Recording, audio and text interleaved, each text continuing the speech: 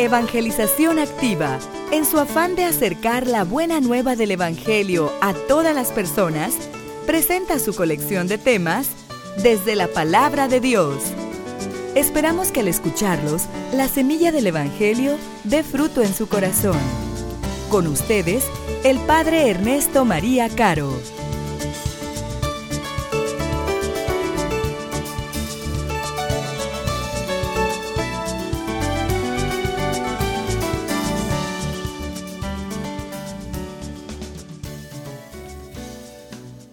Siguiendo la dinámica que hemos venido revisando durante estos días, hoy quisiera cambiar un poco la luz de los reflectores en torno a la crucifixión y a la pasión que estamos celebrando hoy de nuestro Señor. El domingo pasado iluminábamos este acontecimiento preguntándonos ¿quién mató a Cristo? Para concluir con las palabras del profeta Natán referidas a David después de que David había pecado: tú eres ese hombre. Esa fue nuestra reflexión y desde ahí iluminamos toda nuestra participación en el misterio.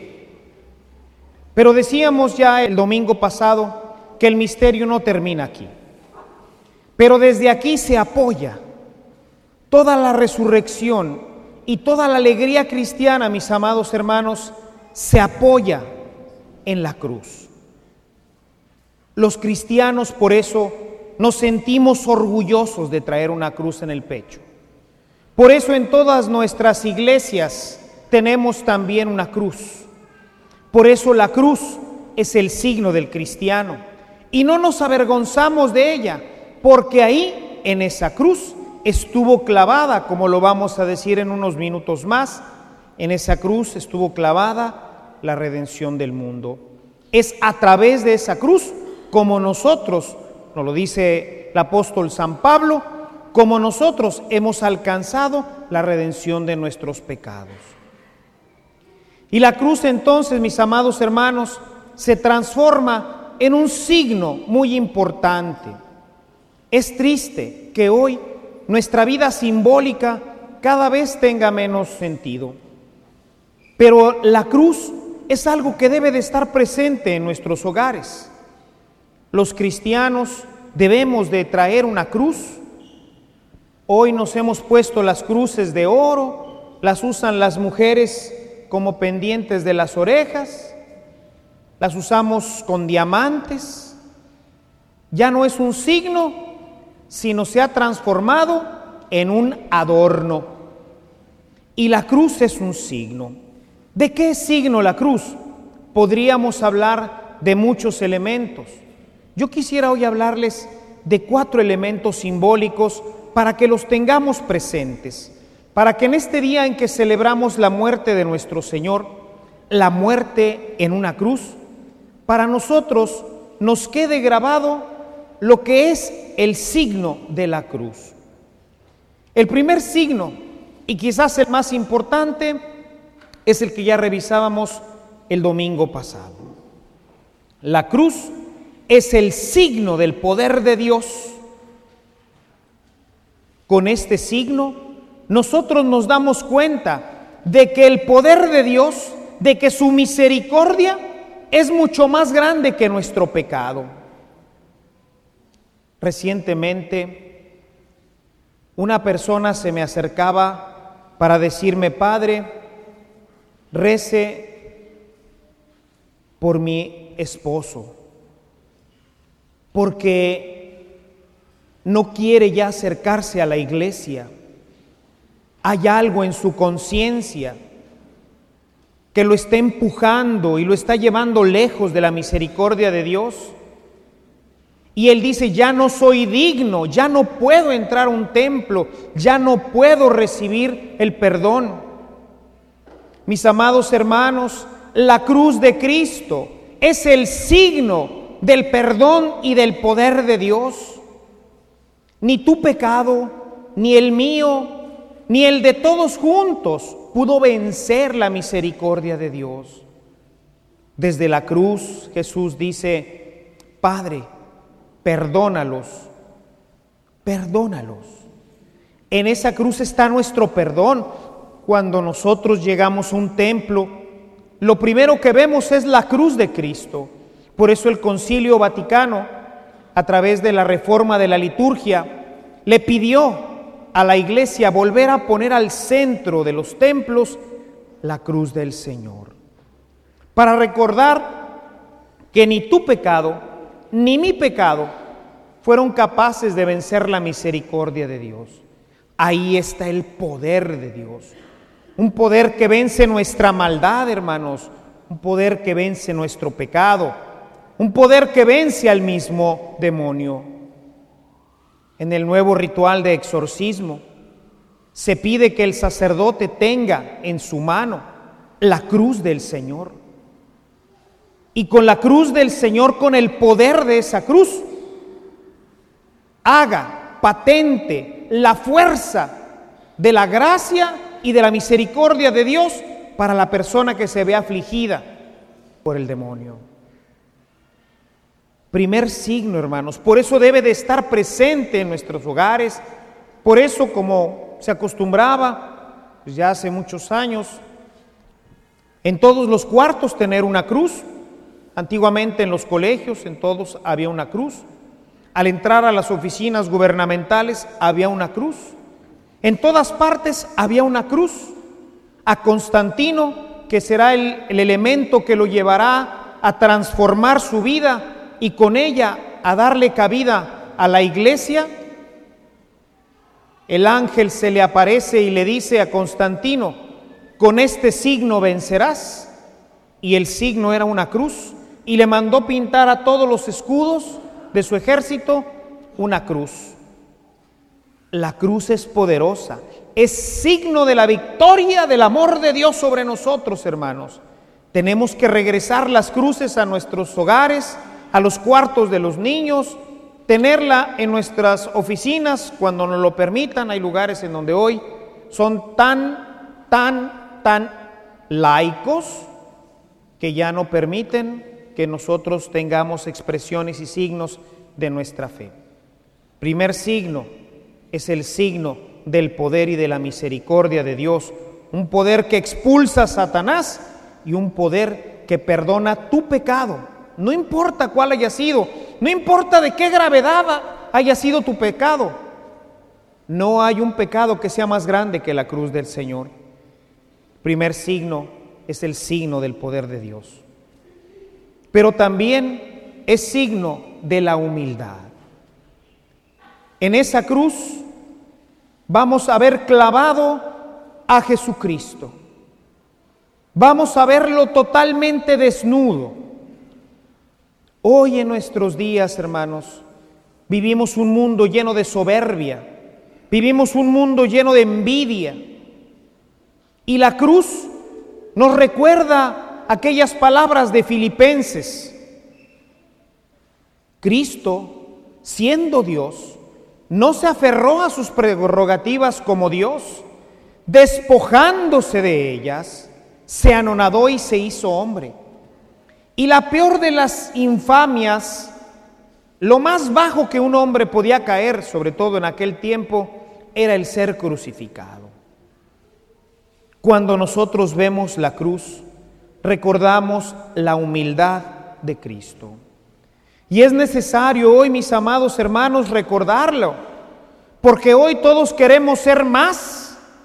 Hoy no queremos que nadie pise nuestros derechos. Hoy todos tenemos derechos y qué bueno que los tenemos, pero nadie quiere perderlos, nadie quiere ofrecerlos.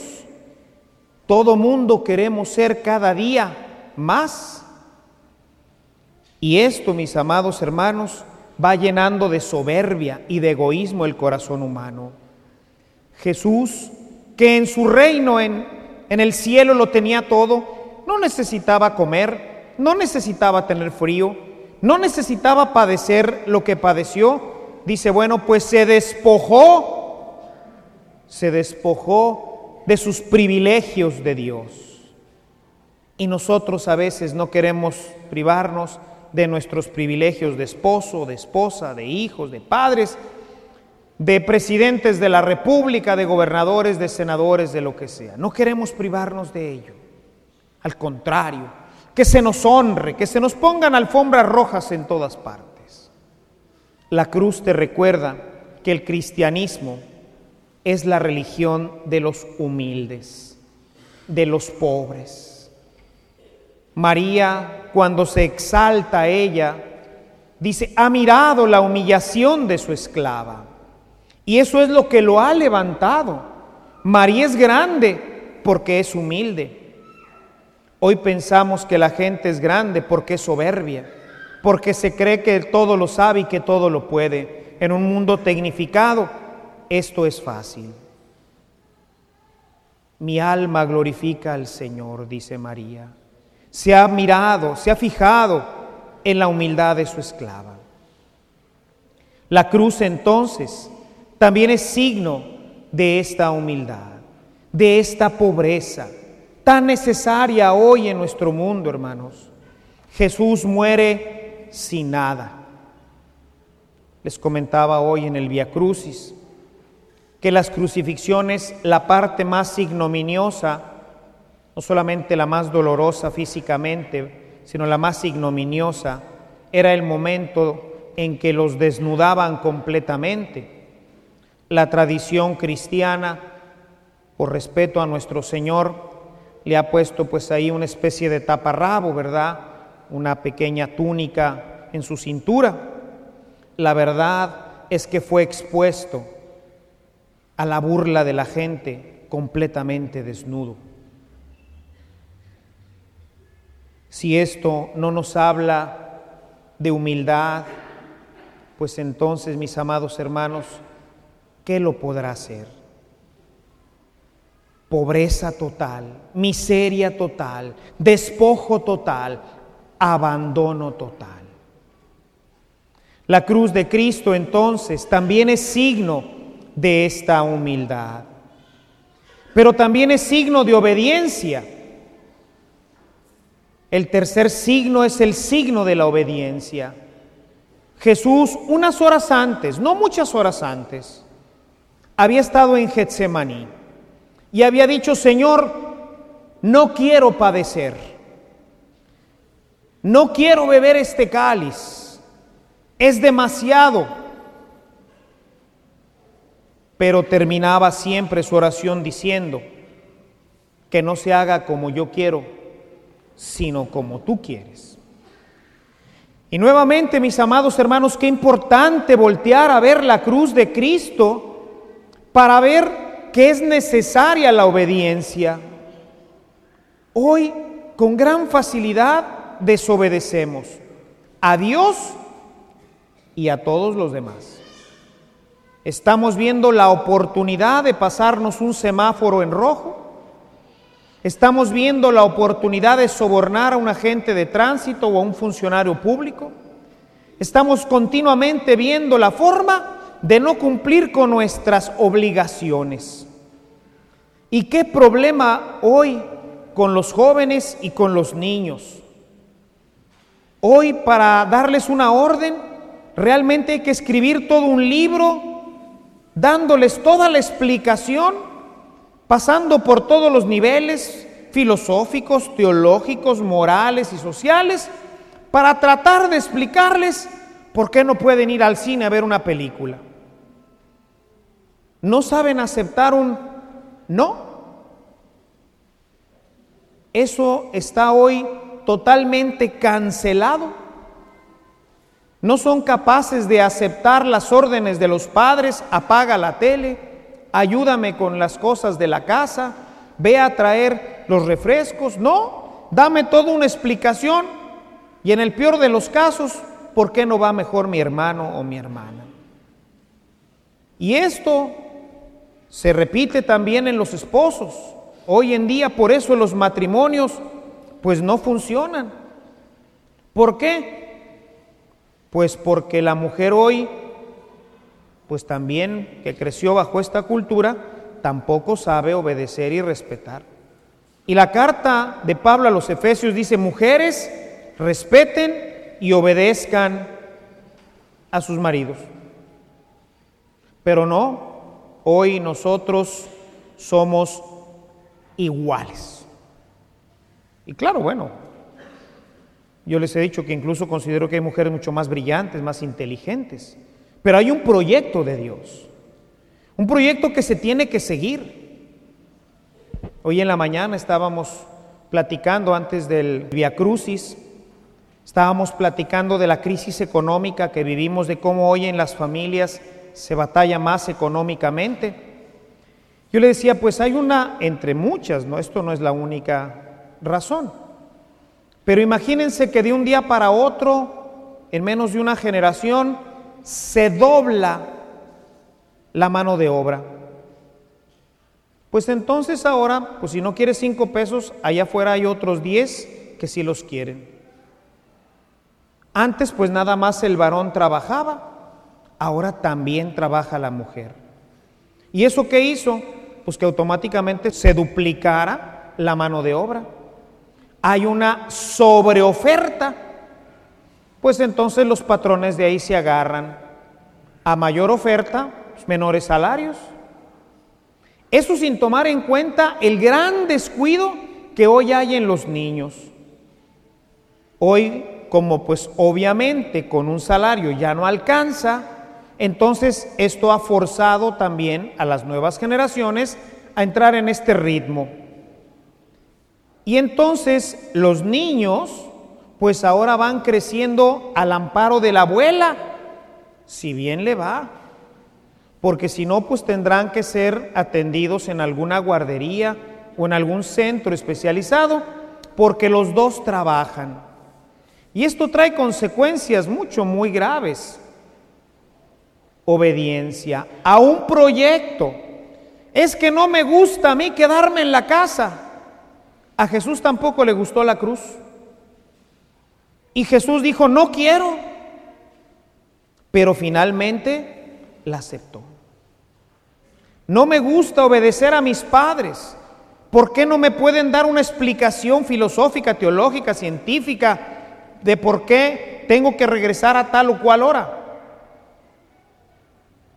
La obediencia. La obediencia a la cruz no nos gusta. Hermanos, a nadie le gusta obedecer, porque es renunciar a tu propia voluntad. Jesús no quería ir a la cruz, pero la cruz, cuando la vemos, reconocemos en ello el signo de la obediencia de Cristo. Él podía haberla rechazado. Esa noche bastaba, él sabía lo que iba a pasar. Bastaba con que se hubiera ido, se hubiera movido de lugar, no lo hubieran encontrado. Hubiera regresado a Galilea, donde lo querían y lo protegían sus familiares y amigos. Podía haber dejado que Pedro, que ya había sacado la espada, empezara a darle de espadazos a todos. Pero hoy hemos escuchado el texto que dice, guarda la espada. ¿Acaso no voy a hacer la voluntad de mi Padre? ¿Acaso no voy a hacer la voluntad de mi Padre? La cruz, mis amados hermanos, es también signo de la obediencia que hoy, más que en otro tiempo, es necesario recuperar. Y el último signo es el signo del perdón. Es el signo del perdón entre nosotros. Es el signo de la acogida que Dios le da al pueblo para ser parte de su familia. Es en la cruz donde Cristo nos entrega a su madre y con ello nos hace partícipes de su familia, que después entenderemos mucho mejor a través de la paternidad de Dios. Pero ya en ese momento el discípulo recibe a María, su verdadera madre, como madre de él.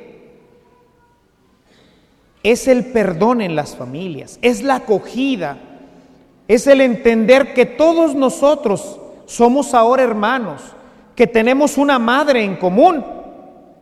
Aquí en este signo todavía no está presente el signo de la paternidad divina. Está el signo de la maternidad de María con nosotros. María nos acepta como hijos, y en ese momento nos hermana. Vamos a vivir ahora bajo el mismo techo, el techo de la casa de María. Ahí es en donde vive el cristiano.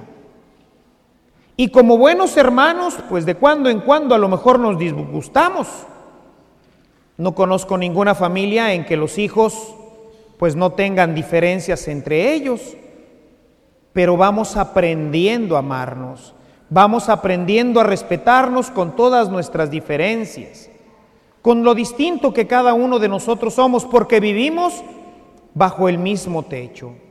Y María nos enseña a ser hijos, como lo hacen las madres en las casas, o como lo hacían de una manera un poquito o más, no lo sé, en la antigüedad, cuando la madre estaba precisamente para educar a los hijos, para enseñarles lo que se debe hacer y lo que no se debe hacer, pero también para ayudarlos a ser hermanos, porque esto también hay que aprenderlo.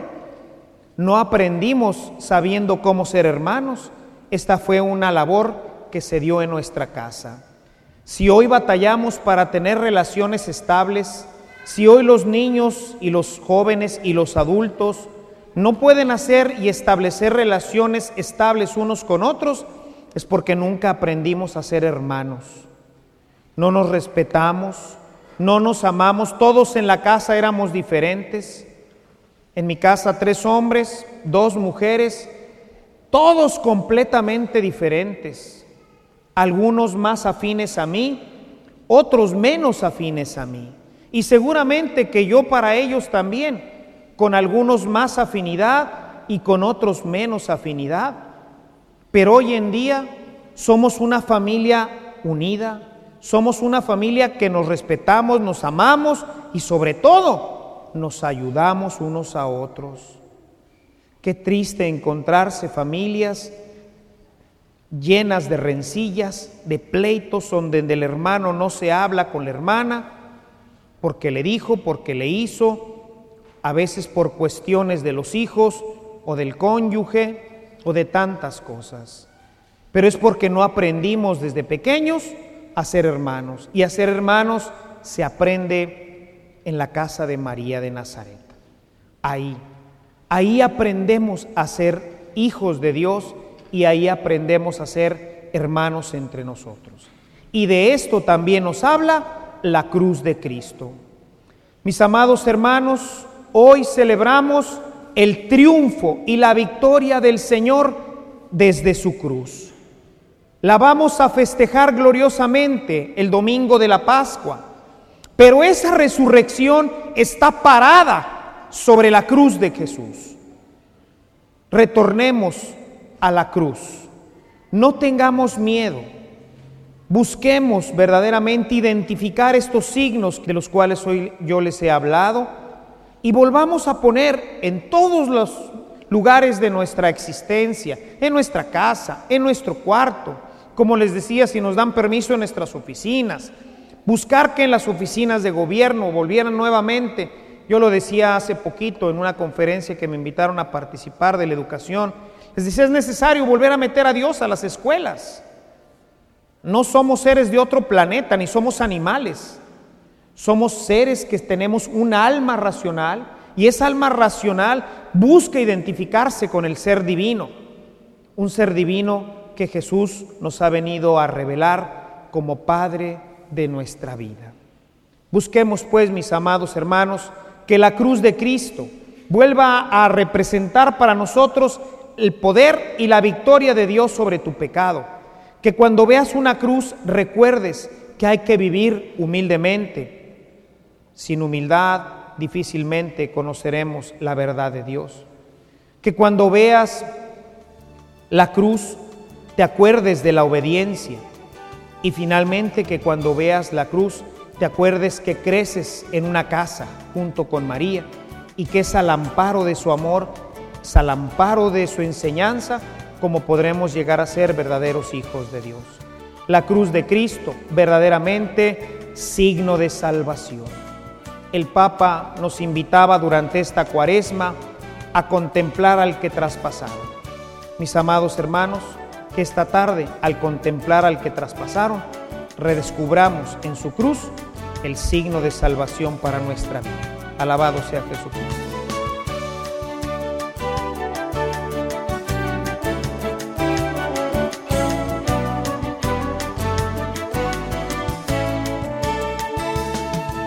Si esta reflexión ha sido de utilidad para su vida espiritual, le invitamos a visitar nuestra página en internet www.evangelizacion.org.mx, en donde encontrará otros temas que seguramente continuarán produciendo fruto en usted. Que la paz de Jesucristo permanezca en usted y toda su familia, y que la ternura de María abrace su corazón.